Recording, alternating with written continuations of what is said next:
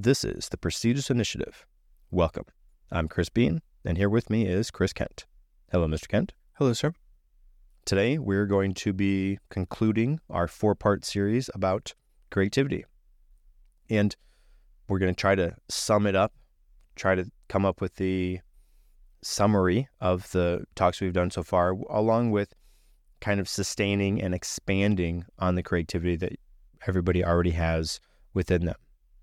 And so with sustaining and expanding as the mindset or the outcome or the direction for this episode, we'll talk about sustaining creativity momentum. And in order to sustain creativity momentum, that would imply that you have some momentum in creating things. And how does that happen? Well, you have it consistently, or you do it consistently. You create things on a continual basis. And probably part of what that is you try things. Did this work? Yes, good. Do it again. We talked about iterative testing a number of times already. And in order to continue to do things, in my eyes, I am always evaluating, how did it go? What can I improve? How did I do with this? Did the outcome achieve what I wanted to? And if not, okay, what can I do to change it? Try the change. Yes, that worked. No, it didn't work. And then you continue on. Now, that's just how my brain works, perhaps. But as far as continuing to make things, right? So if you have a creative endeavor that you are endeavoring in, that you're on the journey of, whether it's writing, or you are a creative problem solver at work, or you're making a podcast, or whatever it is, don't do it one time and think, okay, great, I did that. I can check that box now, right? I mean, if you're a writer, write and continue to write. And then share those things that you write with other people. Perhaps talk to a publisher and get them published, right? I mean, if you have something like that, and we did a whole episode on dealing with setbacks or no to things, put it out there. Somebody says, no, you, this is not good. We don't like this. Okay, fine. Go to somebody else. And assume that everybody's going to say no. And eventually, if somebody says yes, or when somebody says yes, awesome.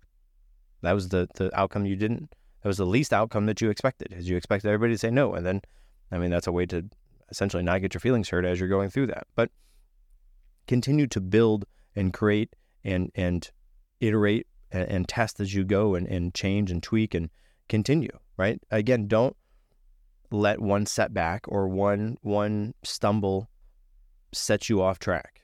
Continue consistently to build and create and to do things, do whatever it is that you do.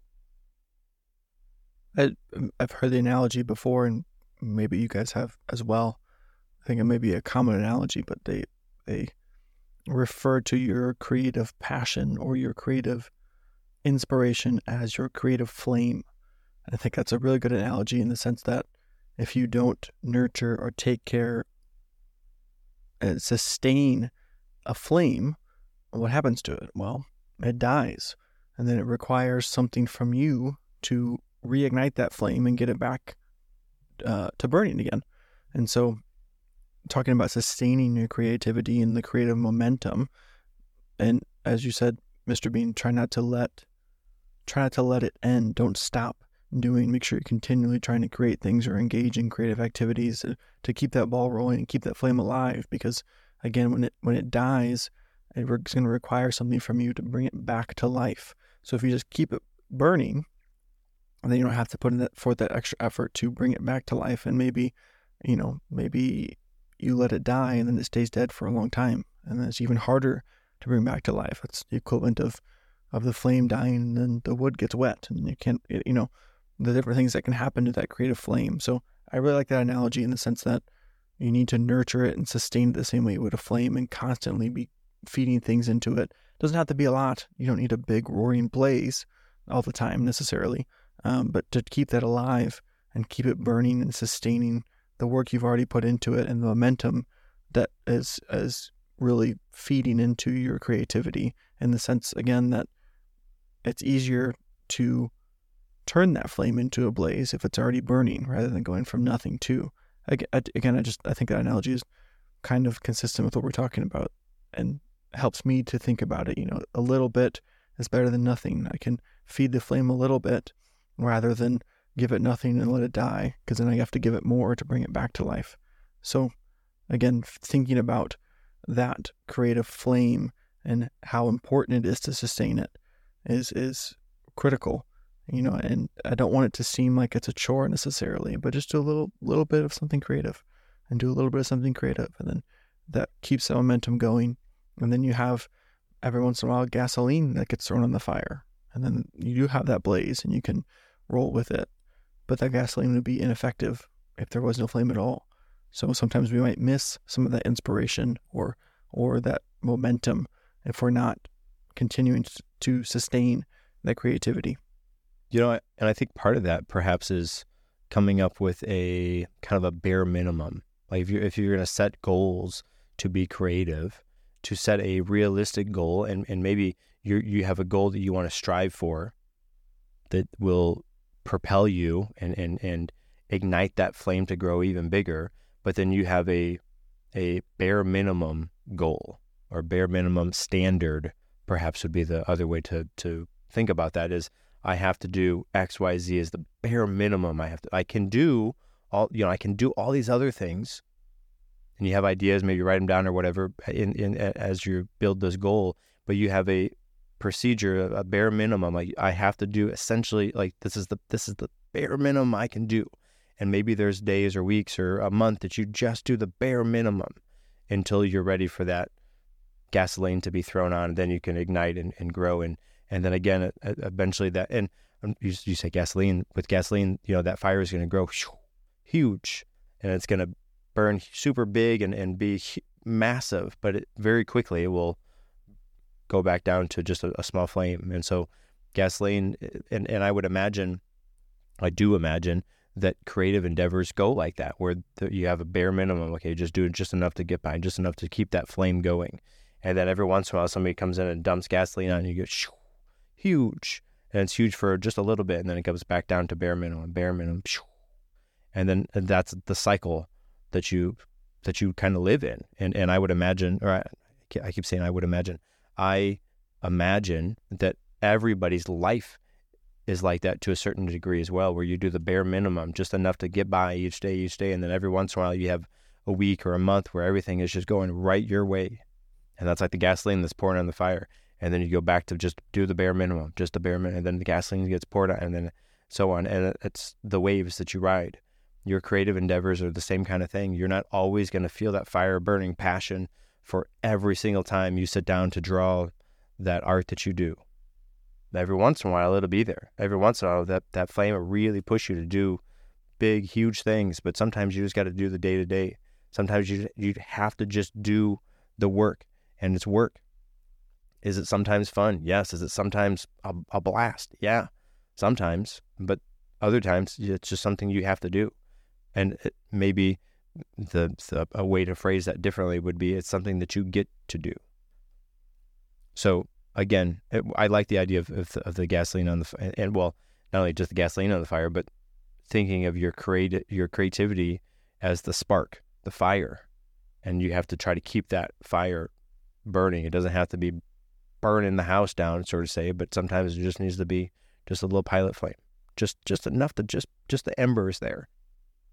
And those goals that you're setting for yourself, the bare minimum that you're talking about doing, make sure that it's realistic, meaning if it takes an hour and you have to, do a large amount of whatever your creative thing is, I wouldn't consider that the bare minimum. And you're probably not going to reach that goal every single day. So when you're making that bare minimum, make it realistic that you can do every day or every so often, however you determine that you want to keep that consistency.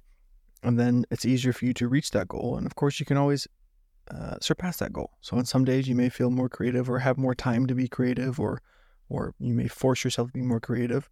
Then other days you can surpass that bare minimum. But again, the bare minimum is small. It's not like you have to do a whole lot to reach the bare minimum, but make it realistic and make it work with your life as well. And, in those moments when you only did the bare minimum, don't think of it as just the bare minimum. You did the bare minimum. Awesome. Great job. celebrate that small victory, celebrate that small win of sustaining that flame as you continue to go on. So keep those things in mind when you're setting those goals for yourself and trying to sustain that creativity. And speaking of sustaining, I think the longest period of time you could sustain something for is your entire life. And I think that being creative is something that we want to invest into, not just for a small portion of our life, but as long as we can, continue to pursue creativity in the many different forms that we do. And this this is a bigger conversation to have, but, look at creativity as a skill that you can develop and increase and pour into. And like all skills, they improve over time the more that you devote to them or the more that you invest into them. So you have your whole life to sustain your creativity and then also develop that skill along the way and let that flame grow bigger or more fortified or let it change over time. And so, we're sustaining this not just for a certain period, but as long as we can and doing everything that we can to develop that skill as well. Speaking of lifelong creativity, I think that part of that is being a lifelong learner, where you are committed to seeking out and learning new things. And it doesn't necessarily have to be to your small area of creativity. You could learn how to, if you're an artist, if you're a painter specifically, and you take an acting class.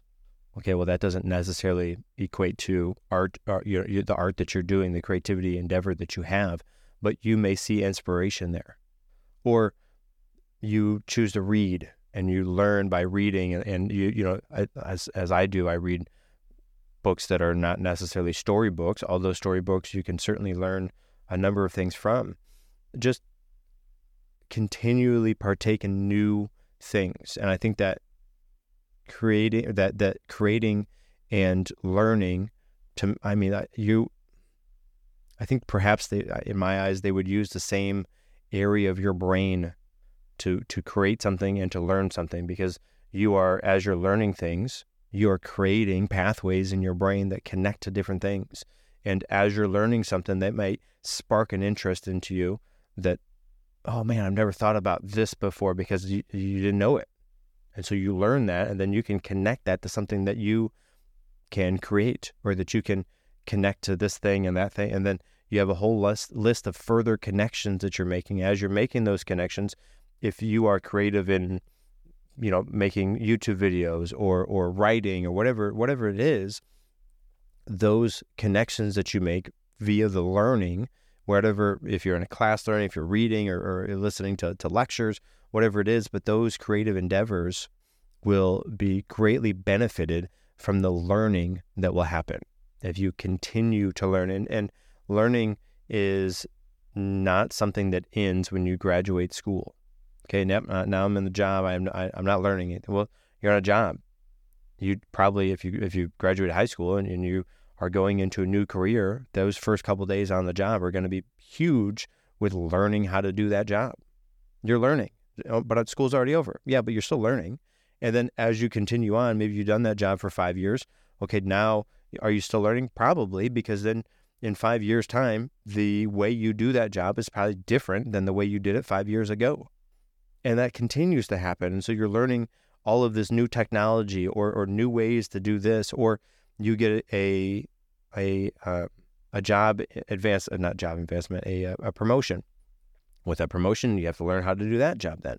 So learning happens all the time anyways. And so if you accept that and be the type of person who is continuously learning things, then you are continuously ready to accept those new responsibilities that are thrown to you. And with that learning, in my eyes, that builds the connections that you can link into your creative side and then create more because of those connections that were made based on the learning that you endeavored in. Now, creativity, when we talked a little bit about this last time, but creativity can be a one-person type thing, meaning I create this one thing. Or it can be a collaboration where you get together with people and then create things. This podcast is a creative endeavor with just not just me, but with Mr. Ken as well. We collectively communicate and create this information for you, our listeners. If you are a engineer on a team building whatever it is that you're working on, that team are your collaborators that you are gaining inspiration from, talking and tweaking and adjusting things together. And then you go do those things. That's a creative endeavor that you're doing, not just with yourself or by yourself, but with a team. You have a team of collaborators that are there with you. Now, you may see yourself as I'm a lone wolf. Okay, but you probably bounce ideas off of somebody, get insight from somebody, get inspiration from somebody or something that would be your version of collaborating with people or with this media that you're getting inspiration from. So it's not just you by yourself locked in a room and there's nothing around. No, you probably have something that you're bouncing off of ideas for, or you're gaining inspiration from, whatever it is. That is your inspiration gathering. That is your team of collaborators. You may not always see them as such, but I think if you could tweak your mindset on that and see, your spouse that you're talking back and forth with, bouncing ideas off as a collaborator, then they might give you better insight because you're asking different questions, because you're seeing them as a collaborator with you building this creative endeavor, whatever it is, as opposed to your spouse that you're just asking questions for. Yeah, we talked about this before, even having a mentor or someone to guide you through something and bounce ideas off of, or give you new ideas. And the collaboration kind of takes that idea of a mentor and superimposes that or places that same role onto other people as well. Because, even if you're creating something different, you can still find inspiration or find a different way to look at something, or find a way past those roadblocks, or start to go down another path than you were already headed because of the other person who's on their own creative journey, has their own inspiration, has their own kind of process that you may not have been aware of or thought of, or even knew existed before. And so thinking of your creativity is not as a me versus them, but a us together. Even if our two creative things aren't the same thing, I can gather inspiration from your creative thing to influence my creative thing. Or if it is the same thing, like you said, this podcast, we're doing the same thing together. You have opinions and thoughts that I don't have, and I have opinions and thoughts you don't have, and we come together and we create a thing together. And it's a collaboration, a joining of the two things. And to bring it back into the flame, you have your flame and they have their flame, and put the two flames together, and it burns brighter and burns hotter because they're adding to each other. And so, use that as another tool, another way to help sustain that in times that you may feel like your flame is going out or you're not as creative, and also in times when you are creatively charged because maybe the other person could use a little boost, or maybe they could make your flame even better, or the intensity of your creative flame matches with the intensity of their creative flame, and who knows what's going to happen. So use that as a tool, not to say that people are tools, but that collaboration and that joining of the two creative minds, or the taking of one to the other, it's a huge, vital part of this creative process that sometimes can be overlooked because we are focused so singularly on our creative endeavor, and we're maybe afraid to draw inspiration from those other places. But we've already talked about that as well, and take it where you can get it, because there's tons of different things out there and people out there and stuff that's going to help you on your own creative journey. Yeah, all that, as you were talking about having the other person that you're bringing along this journey with, it reminds me of creating synergy within your creative field, which of course, that can catapult you forward and build that flame even more, and being able to share. Sometimes if your flame is running low or their flame is running low, you can kind of share back and forth. What a great idea for that. Well, this has been such a good talk about creativity. Now we're on part 4. Mr. Kent, do you have anything to kind of close creativity with?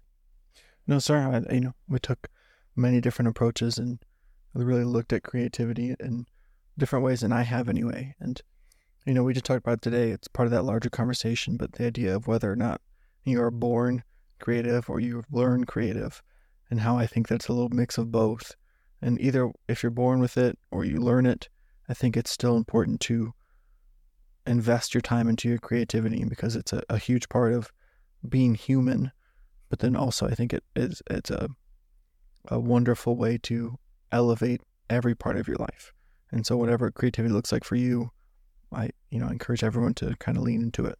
Yeah, and I don't know that I had a stance one way or another before we started this, but as far as if creativity is something you're born with or if it's an actual skill.